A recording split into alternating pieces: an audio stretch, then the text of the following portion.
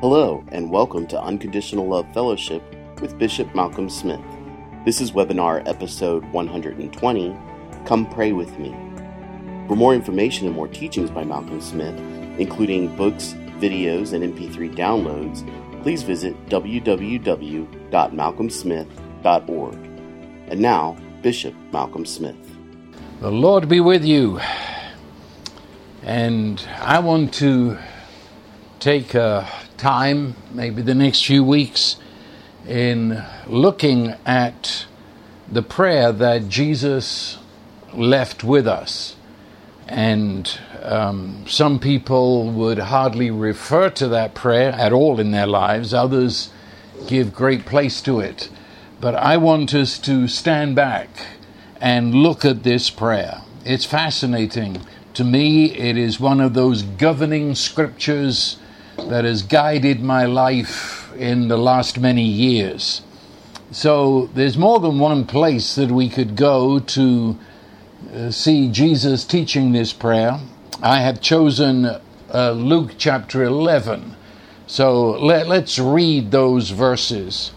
Now it came to pass as that's Jesus, was praying in a certain place. When he ceased, one of his disciples said to him, Lord, teach us to pray, as John also taught his disciples. So he said to them, when you pray, say, Our Father in heaven, hallowed be your name. Your kingdom come, your will be done on earth as it is in heaven. Give us day by day our daily bread, and forgive us our sins as we also forgive everyone who is indebted to us. And do not lead us into temptation, but deliver us from the evil one. And at other times you have inserted there a doxology to end. For yours, thine is the kingdom, the power, and the glory. And there it is. That's the prayer. And I said that it's been a governing factor in my life over many decades.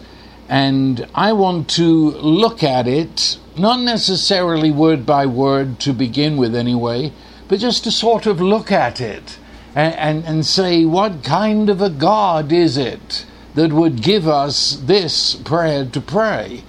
And to pull that out and realize how this prayer can literally radically change our life. I chose Luke of the times that Jesus taught this prayer because it gives us a context which some of the others don't.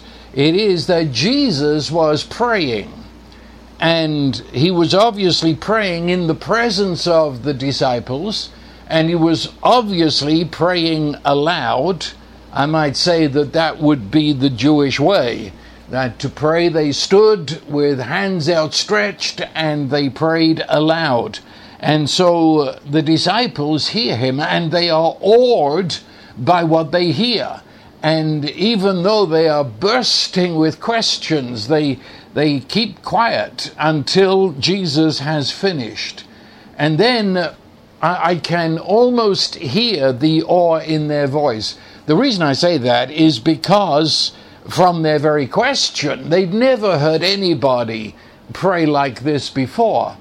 The intimacy that Jesus revealed between him and God, the God he called Father, Abba, and the way in which he presented his requests, that they had never heard anything like that before. And so they say, Lord, teach us to pray. Now, these were Jewish chaps, and they were raised in the synagogue, and they had plenty of prayers to pick from. There were prayers to be said throughout the day, but when it came to listening to Jesus, there was something about the way Jesus prayed that was far beyond anything they'd ever been taught in the synagogue. And so they say, Lord, teach us to pray. You are exhibiting to us a familiarity and yet an awe before God, who is your Father. Please take us by the hand. Teach us how to pray. Teach us how you come to what we're hearing you say. I find that in itself is fascinating, because as you go through the scripture, specifically the Gospels, let me limit what I just said to the Gospels. As you go through the life of Jesus and his relationship to these disciples, you remember he sent them out, and he sent them to proclaim the kingdom of God had come among them. But do you find it fascinating? They never said to him, Lord, teach us to preach. This is something very real to me. In my most early days, that was front and center to me, that the disciples never asked Jesus to teach them to preach, but he was asked to teach them to pray. I find that fascinating. That Jesus, in that sense, is putting prayer above preaching, above teaching.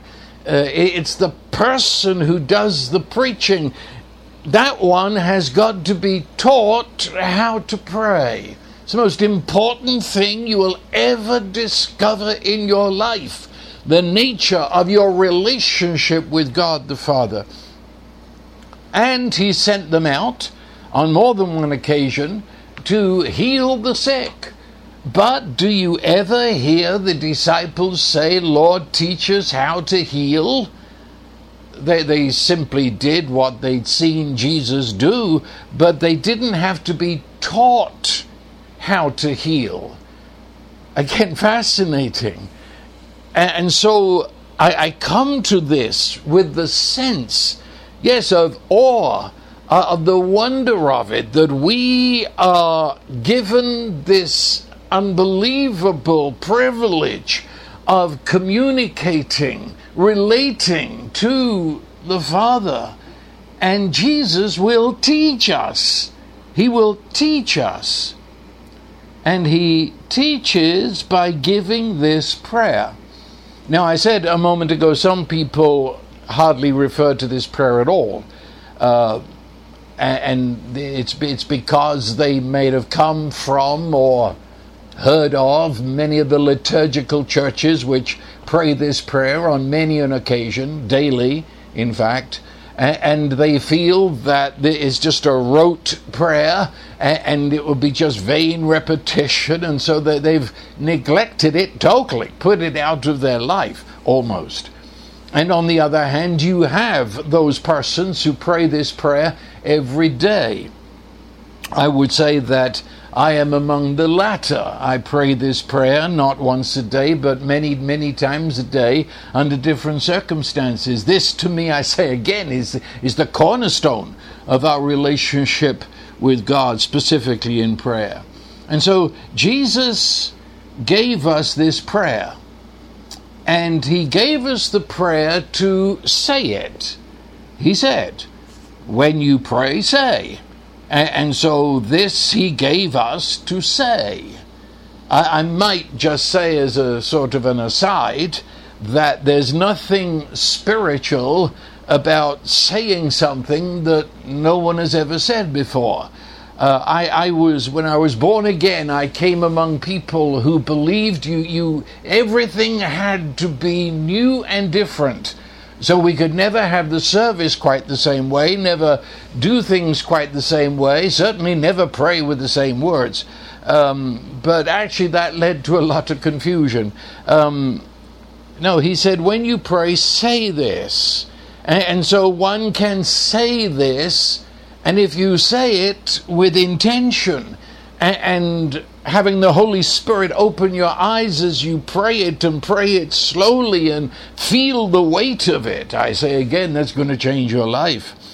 But also, especially as you go to the other recordings of Jesus teaching this prayer, that I believe and I practice that this is an outline of prayer. It's as if Jesus is saying that when you pray, make sure all of this is included. And in that sense, each line is almost a heading for prayer.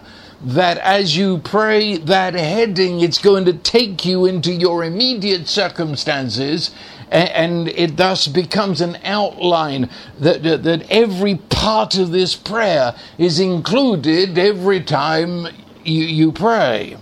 You could, in that sense, call it the map of prayer, because I am going to follow this road of prayer and fill in the blanks of my own life and experience in this present moment. I think that both of these ways of looking at it will become obvious as we continue over the next hours together to look at this prayer and find out what Jesus is truly teaching us. You see, we have to understand, and I suppose I'm speaking specifically to those who really don't use this prayer as a prayer, but if you go back to the beginning of the church, and you know that's where I usually end up, in those first centuries, the Christians who came to know Jesus under the ministry of the disciples, and those who came to Jesus from the ministry of the disciples of the disciples, those who were so close to this, what did they do with this prayer? That to me is a very important question. If I could sit down and talk with Matthew and Peter and John and say, what did you do with this prayer? Where does it fit in? And if I couldn't get to them, if I could get to those fellows and girls who had sat and been taught by Matthew and Peter and John, and ask them, what did they tell you about this, you see? And if you go back to those early centuries of the church, this prayer stands right there at the very beginning. Let me suppose that you have proceeded toward Christ. That's how it was in those early days. You didn't raise your hand and get a slap on the back and say, jolly good show, old chap, you're in. No, you spend time learning, discovering the gospel until that time when there was consensus of witness that you had faith in Christ Jesus and the news that comes with him. And so you would then apply for baptism, because that was your public entrance into the church. You've been developed in the womb of the church. But now, through water, you are going to be declared before all that you trust Jesus Christ as Lord. And so in those days before you come to baptism and your public acknowledgement that you're a Christian, you would be taught this. Yes, in a day when many people didn't read or write, you were taught this prayer, because this prayer says it. This prayer contains everything you're going to need. And so, as you approach baptism and your entry into the public company of believers, you learn by heart this prayer. You are baptized, and the way it was done in many cases, you were baptized in the bathroom of one of those great Roman houses. And then you were brought out dressed in a white robe, and you're still wet. I mean, your hair is all sticking to your face, and I know you ladies would have a fit, but you're brought out of the bathroom and presented to the gathered church at the time of the Eucharist, the Holy Communion, which in the earliest days of the church you would not have seen until that moment. And you are brought in your white robe, fresh from the waters of baptism, the oil that has been put upon your head as they called upon the Holy Spirit to fill you. And you come and you stand in front of the body of believers, and you are urged, and if you follow one of those early liturgies of the Holy Communion, there it is right in the middle, be bold to say. We tell the people, let us be bold. And that was first given to this person so fresh in the kingdom of God.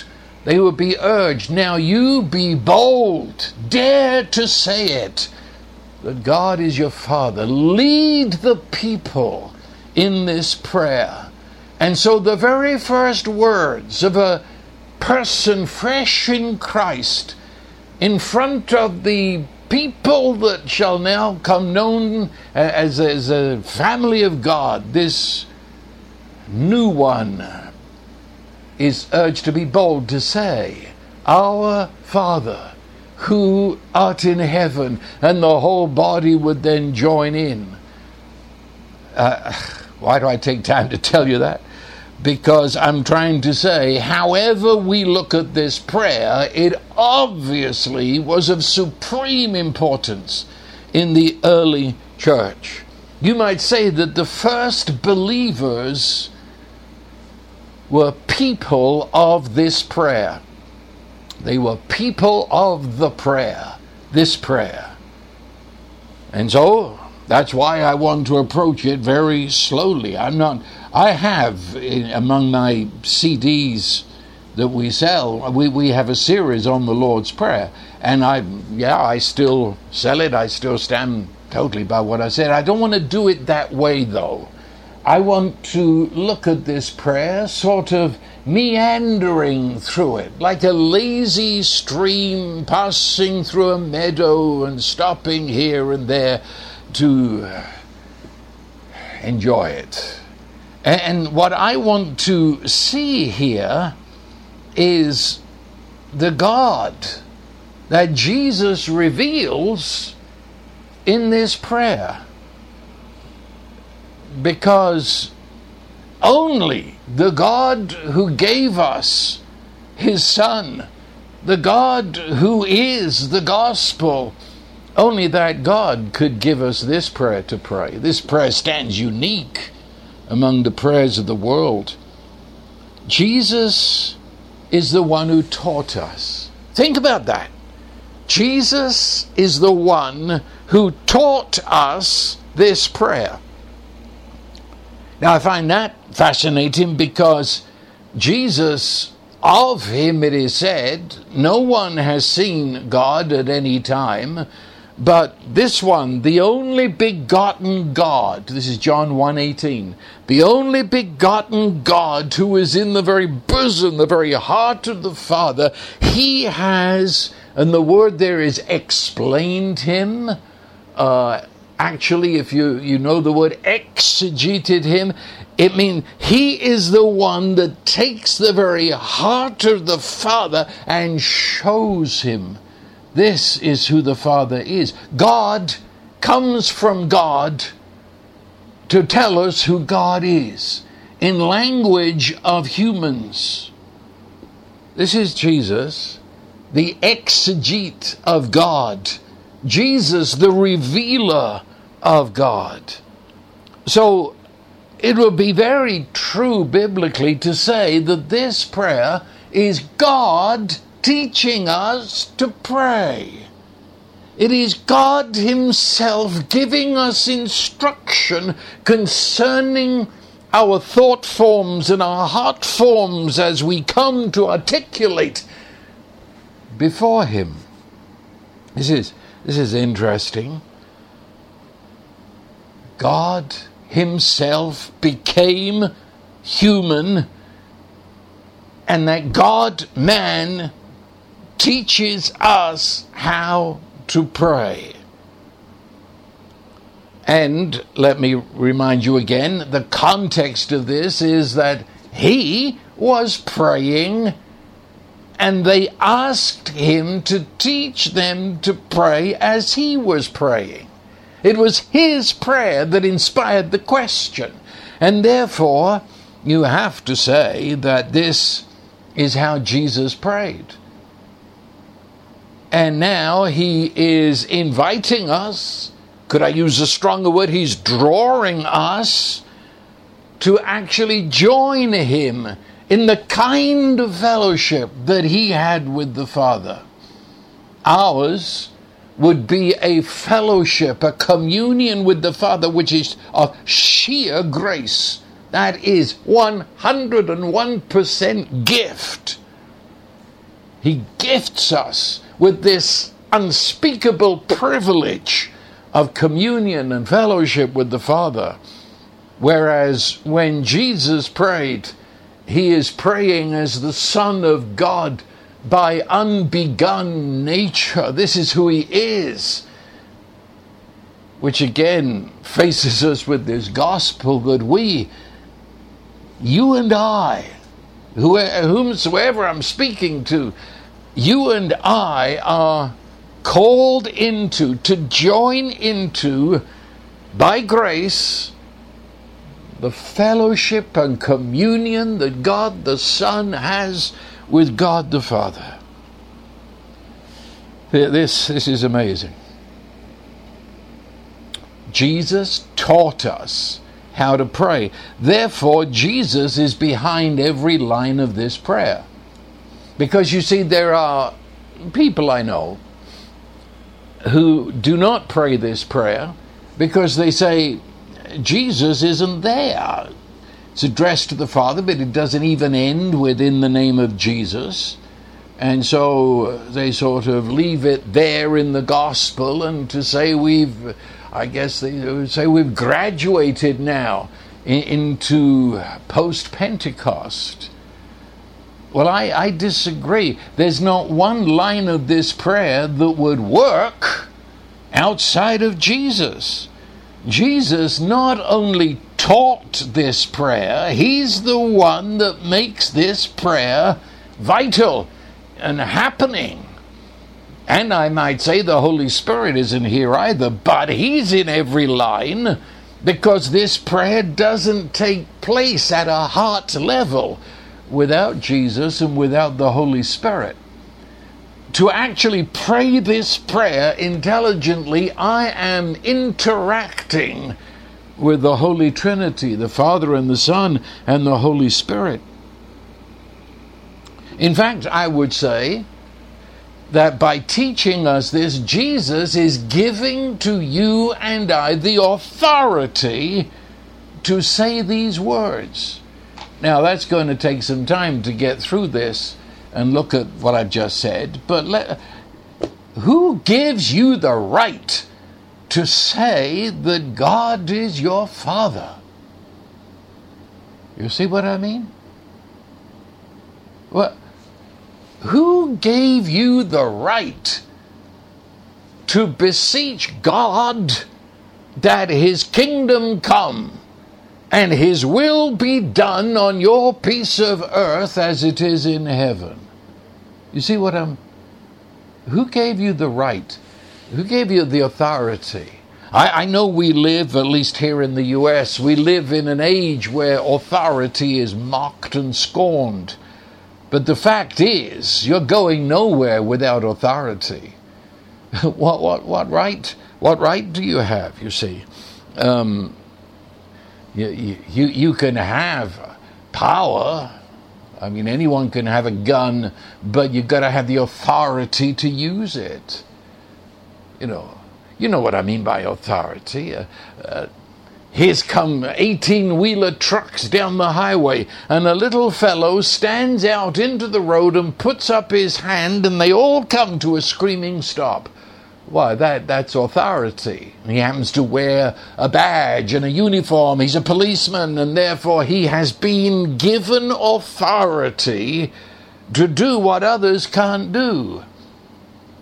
Well, this prayer is given to you by the God-man Jesus, who is God come to lay hold upon us and bring us to the very reason and meaning of our creation. And he gives you and I the authority to stand before the Father and pray this prayer. I suppose in that sense, this whole prayer is exactly what it means to pray in the name or in the authority of Jesus. Do you see what I'm saying? And as I've been hinting all the way along, in this prayer, Jesus is revealing to us the true God. Hear my words. He's revealing to us who God really is. He's doing that by not only saying Father, but giving us every other word. Every other word there is a window into the heart of God. And so he's introducing us, he's revealing to us the true God. And say, this is the one you talk to. And because it's this true and only God that I'm revealing to you, you have the authority to say these words. He's the kind of God that wants you to pray in this fashion. Why do I say that? Because we have many, what shall I say, dime store gods. You know, you can two for $1 sort of thing. They're gods made by humans. Back in the ancient days, such gods would be made of silver or bronze or stone or wood, carved out by god makers and then sold in the store. But today we don't do that. We make gods out of ideas, gods out of thoughts and words, and you can see them immediately. They're handmade, they're human made, because the God the person is talking to is exactly like a human, maybe a sort of, give a push, superhuman, but a God who is not a God. I say he's a dime store God, a very small God.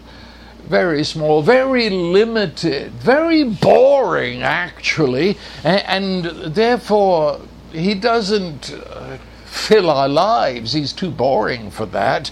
In some respects, he's pathetic because he lets the devil get away with everything, and he's very moody. You never know what mood he's in. You know, people, they pray to a God like that.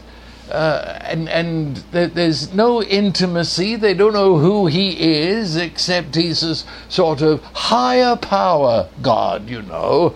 He's a bit more than we are. And therefore we call to him, and it's just Jesus is introducing us to a very different kind of God. No higher power here. No, he's introducing us to the true God. Let me put it this way. All prayer, the real thing, must begin with God. This isn't something we make up. This isn't something that we decide, well, I think I need a bit of extra help here, and so I'll ask whoever, whatever, for help. No, prayer doesn't begin with us. Prayer begins with God. Prayer begins with God, for he reveals himself as the God who made us to pray. He created us, fashioned us. We were created for this fellowship with God. So he's the kind of God that wants you to talk to him. He's the kind of God that would enter into conversation. This God that Jesus introduced is desperately, passionately interested in every detail of your life and your world. It's the kind of God he is, and Jesus reveals that. It wasn't our idea. Jesus is the revelation of that kind of God. And when we pray, our prayer, the words that we use and the hopes that we have, the expectancies that we have, the very things we ask for, they all reveal what kind of God we're talking to. You better think about that one. prayer is all about a revelation of God to us, and a revelation in our mouths of that God as we take him at his word. And we pray prayers that are as big as God. And we pray prayers that expect God to hear. Prayers that assume God is listening. And assuming and expecting and already giving thanks that he answers. That's the kind of God he is. It all shows up when we pray. You can get away with a lot of nothingness until you pray. And when a person prays, then they know whether they know God or not. And they discover the kind of God that they would think they know. You see, I say it again, we are created. The Creator, the one who invented us and put us together, he wired us.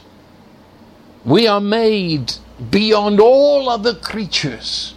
We are made for a love relationship with the Creator. In fact, Jesus here is telling us we can call him not just Creator God, which all speaks of his power, but a love relationship to him, the Creator. We call him Father. You see, mankind was created to be vice regents of this planet. Do you understand that?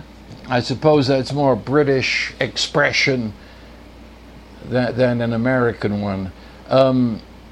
In the days of the British Empire, the Queen, I'm thinking of Queen Victoria back there, would have, well, what can you call them? Sub-kings in various parts of the world. And they were called vice-regents or under-rulers or rulers in the place of the Queen in London. Well, that's what mankind was created to be. Created to be God's vice-regents on earth. We were here to govern the world in his stead. In fact, in the Psalms it says the heavens belong to God, but he gave the earth to man. And the Hebrew language there, I could give a paraphrase of it. God put man in charge of the earth. Anything that happens here goes through us. We are the ones who rule here on earth in the place of God. And we can do that because we are submitted to God and we are visiting with God and we're sharing with him what's happening here. And so we are governing literally in his name. That's why we were created. That was part of the whole magnificent adventure of creation. And so that takes us to this. Now, when man fell and handed the whole planet over to Satan, well, then we come to the gospel, and Jesus came into this ghetto that we had created, placing ourselves under the slavery of Satan. Jesus came into that and carried that to death, carried you and I to death. And in his resurrection, he raised us from the dead. And he carried us to be seated with him in the place of authority and to now rule and bring the kingdom of God and the will of God to earth in his name, in his authority. Prayer is the working out of that relationship where we actually bring to earth the glory of God, the kingdom of God, the will of God, the pleasure of God. We do it. We do it. That might be something that some folks might have a hard job getting into, but we do it. We do it. See, we've got the idea that we sit in the bleachers and watch God do his thing. But this prayer is telling me, as we're going to see when we get there, it's telling me that no, we're not in the bleachers. We are the God players right here on earth, and it's our communion with God. It is our sharing with the Father that he, in us and through us, brings his will to earth. But nothing happens apart from prayer. Prayer is the fundamental that has been placed in the human race since the very beginning and came into its own in Jesus and we who are now joined to him. It's the way it worked. We were created for relationship with the Father, a working, functioning relationship, and a relationship in which we actively shared what's happening with him and then went on to direct his love power into the brokenness and the needs of our world and bring about a manifestation of his love on earth. And I suppose I've just answered the question, but I hear the question many times from sincere people. And I've asked the question myself over the decades. Why doesn't he just do his will? I mean, you'll hear this discussed on TV sometimes, whenever it would drift in that direction. If God is good, if God is not, why does he allow this? Why does this? Always the human is left out of the question and left out of the equation of the answer. Why doesn't he just do his will? If you're asking that, do you want to be demoted? You really want to be demeaned? You prefer a position beside a chimpanzee? We're not robots. We are the sons and daughters of God in Jesus Christ, and it has been given to us in prayer to actually bring the kingdom of God to earth and to bring about his will on earth as it is in heaven, in this situation, in this family problem, in this person, in my own life, in the life of the town, and so on and so on. This is it's because he is the kind of God he is, you say. Those people who say, why doesn't he just do? Well, you don't know the God that's revealed in Jesus. Now do you see it? It's not just God. It's not just a higher power. It's a specific, the only true God is only revealed in Jesus the Lord. And so when I meet that God, he has elevated you and I to be his children, invested us with the authority to bring his will to earth, and the way that works, and that's a law in the spirit world, the way it works is what we call prayer. Our desiring, our asking specifically in the way we desire, the way we dare to ask, reveals what kind of God he is, or we would never dare say it. And then in that conversation that takes place, in which he will reveal what he wants to do, or we will put input of what we would like to see happen. And in that real conversation, we have answered a prayer. It's a mission.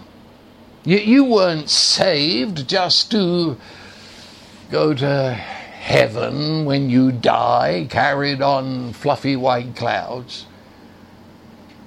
Have you noticed all through the New Testament, believers are called soldiers? You ever seen that? It's there. It speaks of war, soldiers. We're on a mission.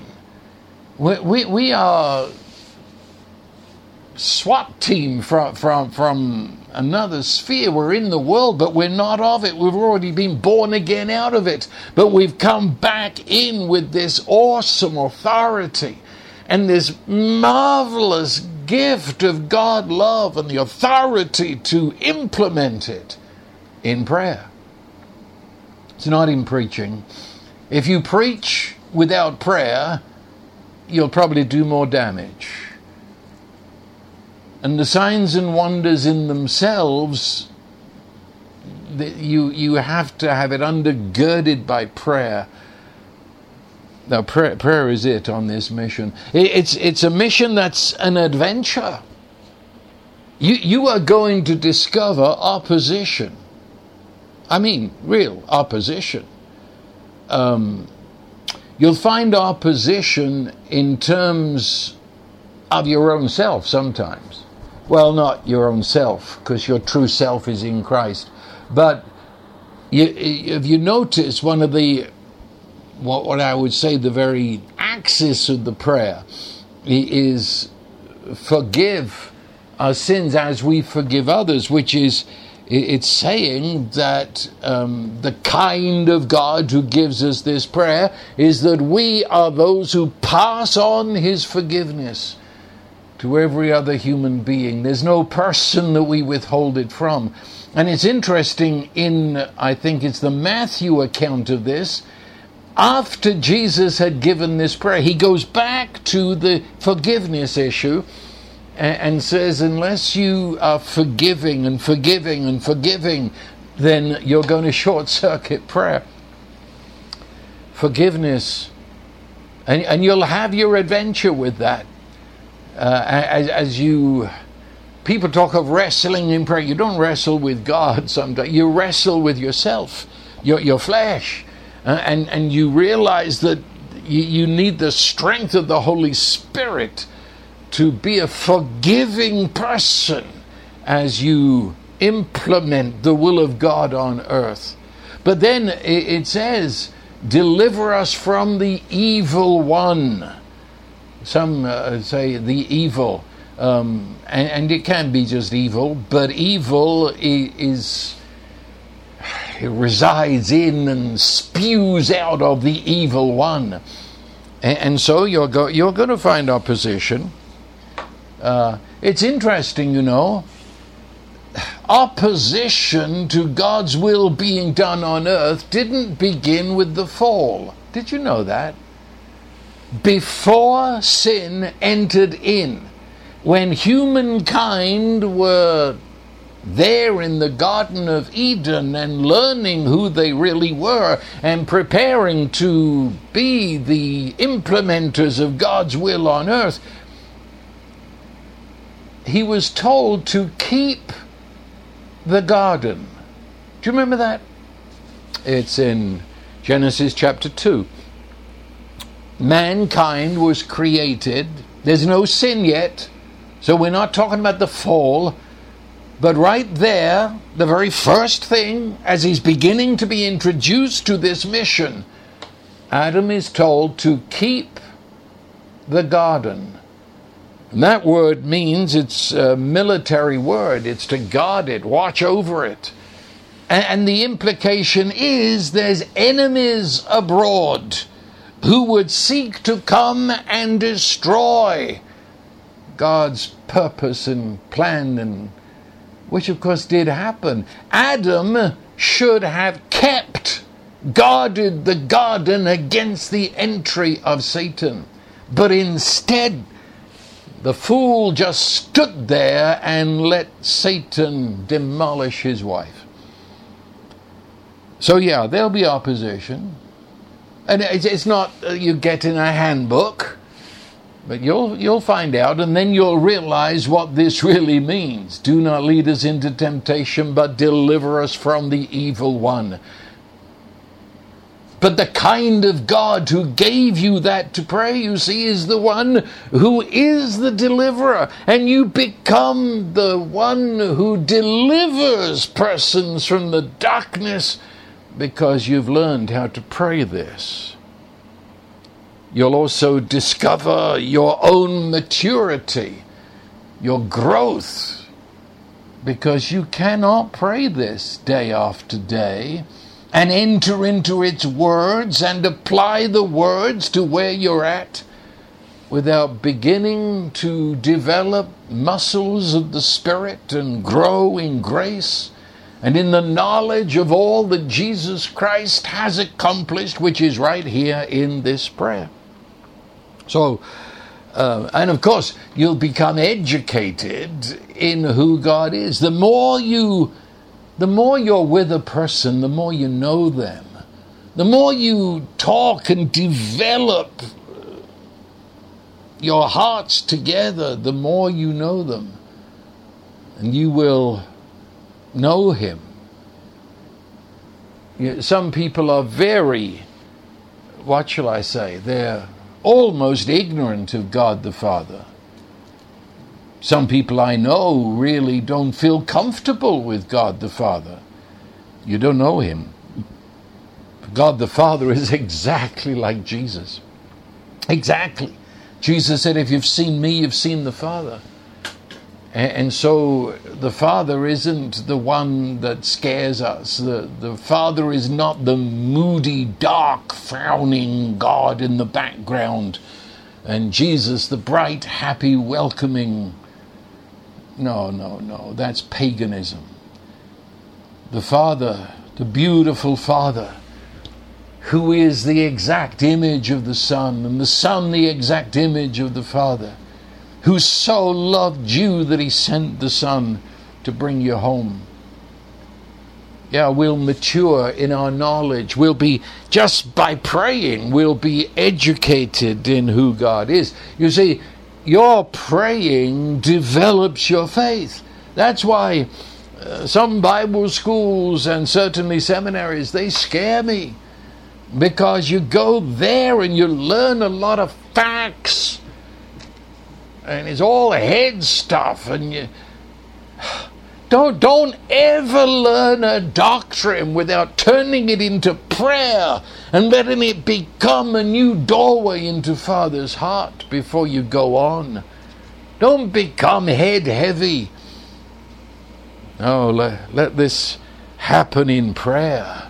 You discover who God is, and you'll discover His methods. You'll discover what He's up to and why He's up to it and how He's up to it. And He'll bring you into it, and your input will become part of His purpose.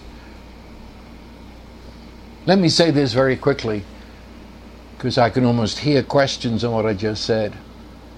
The idea that many people have that, and we'll get into this later when we talk about His will being done on earth as it is in heaven. But people have the idea that the will of God is as narrow as a hen's face. And Lord help, you've got to find the will of God, which is almost impossible. He doesn't seem to want you to know it. It's in sealed orders, probably buried under a stone, under a bush. You've got to seek the will of God. Find the will of God. Is this the will of God? And if ever you wanted to do something, you can be sure in those circles it couldn't be the will of God, because the will of God is always something we don't want to do, someplace we don't want to go. In fact, to be a spiritual person in some churches, you've got to be a masochist. You've got to want pain, because the will of God always suggests that. And when you come to prayer in those circles, you've got to hit on what God wants to do when you pray. And that's why, if ever you dare possibly be a bit creative in asking Him, you have to cut it off by saying, if it be your will. No, we're going to get into it, but the will of God is so broad you can't see either side of it.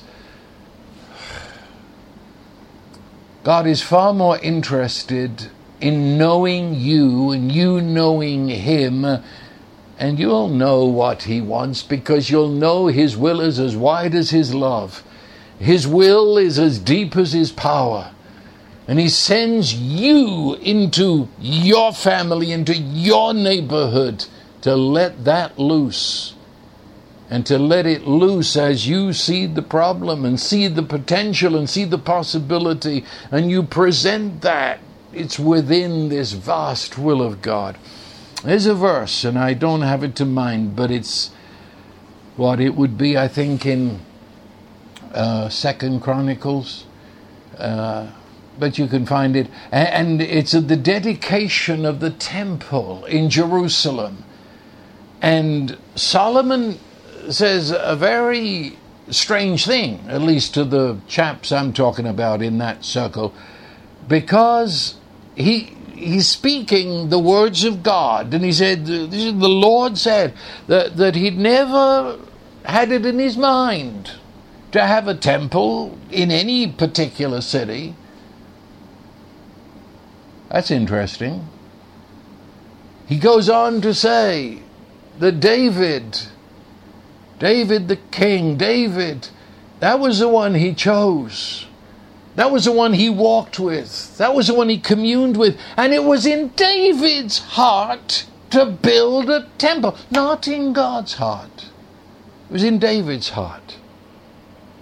And if I dare to be a little loose with my language, God heard what David said, that he would like to build a temple.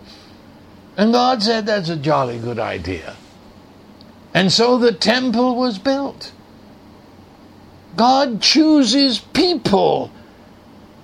And then in the communion and fellowship he has with those people, he lets them loose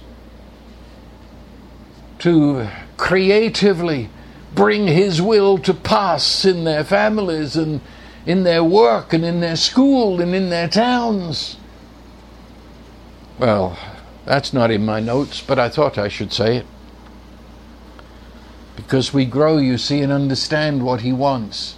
We understand, though it be an idea that's rising within us, it was an idea that took place as I was fellowshipping with him, and it's within the scope of this vast will of love.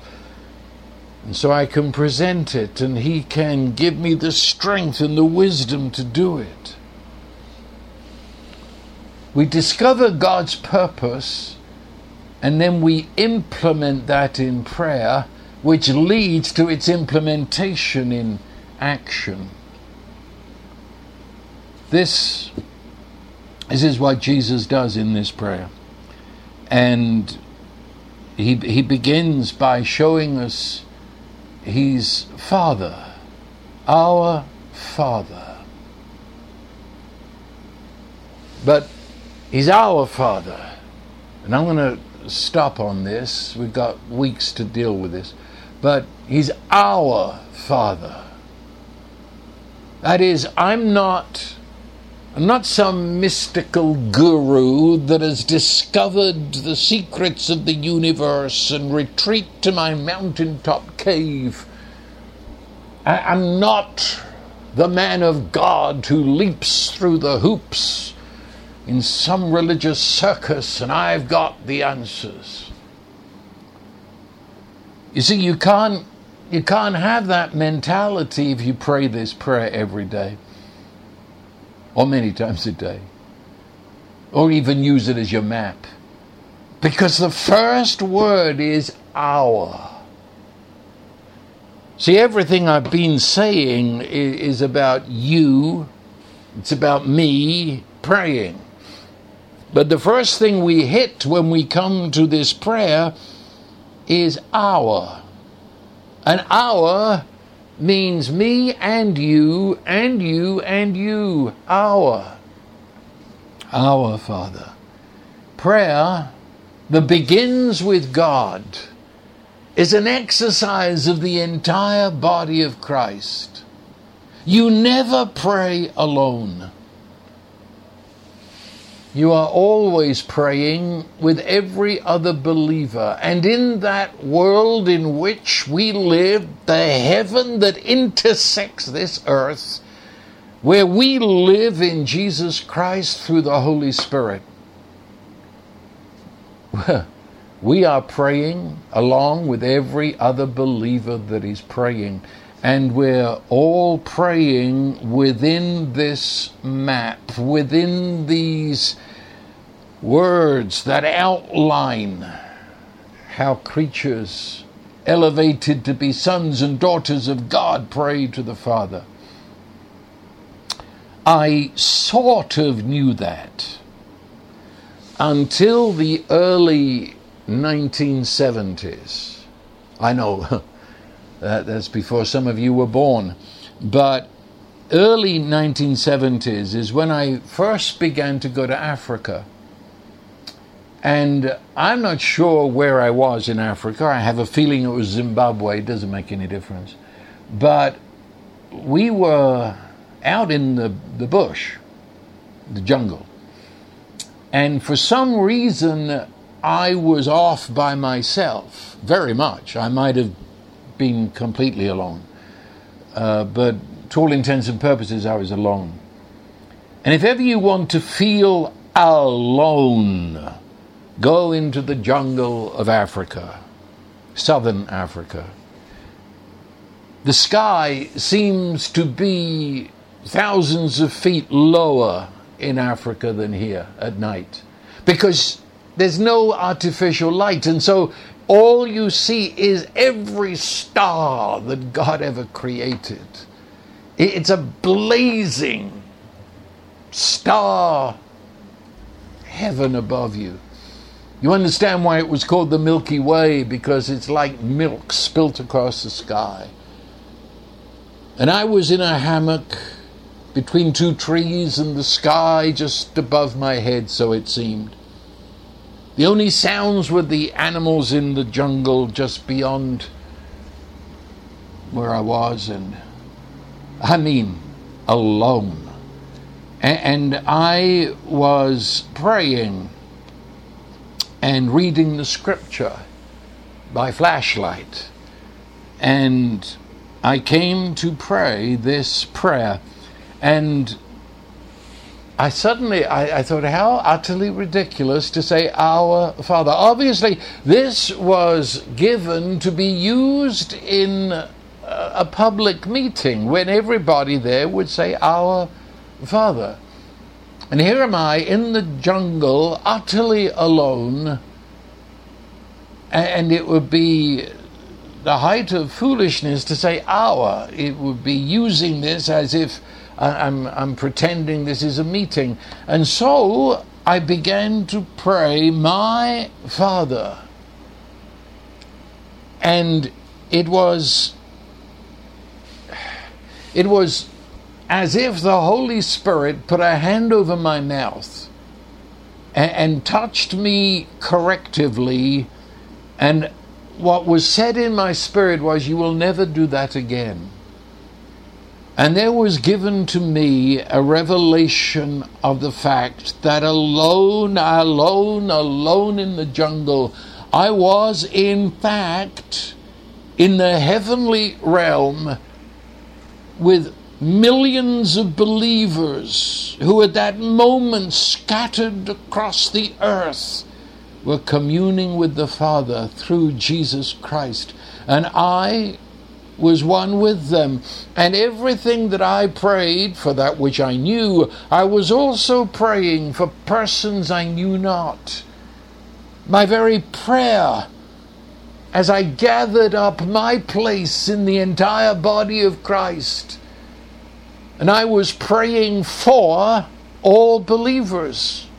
In whatever I was praying for, it was extending to all believers. And all of their prayers were extending to me. And we were caught up in this communion with each other, with the Father through the Son in the Holy Spirit. And as I went through that prayer, I realized how many times not only our Father, but give us this day our daily bread. And I realized that I was reaching out in the Spirit to persons in all places in the earth who were starving. Forgive us. And I realized that I was reaching my hand down to those who had stumbled and fallen, not only myself. Lead us not into temptation. Deliver us from the evil one. And every time I've prayed since that day, I realize I never pray alone. I pray in the communion of saints. I pray with the whole body of Christ. Well, as I say, they're passing thoughts of an introduction to this. And the next time we will look at some of the words in detail and see what this prayer does. But until then, could I ask you that you begin to pray this prayer, at least every day, but to pray it slowly, pray it with your heart to understand what you're saying. And if you begin to realize you don't understand everything, that's okay. Just begin and know that you are in actual communion with the Father, because you're in Christ and He taught this prayer and the Holy Spirit is energizing you. And a whole adventure is going to open up to you. Well, and now the blessing of God,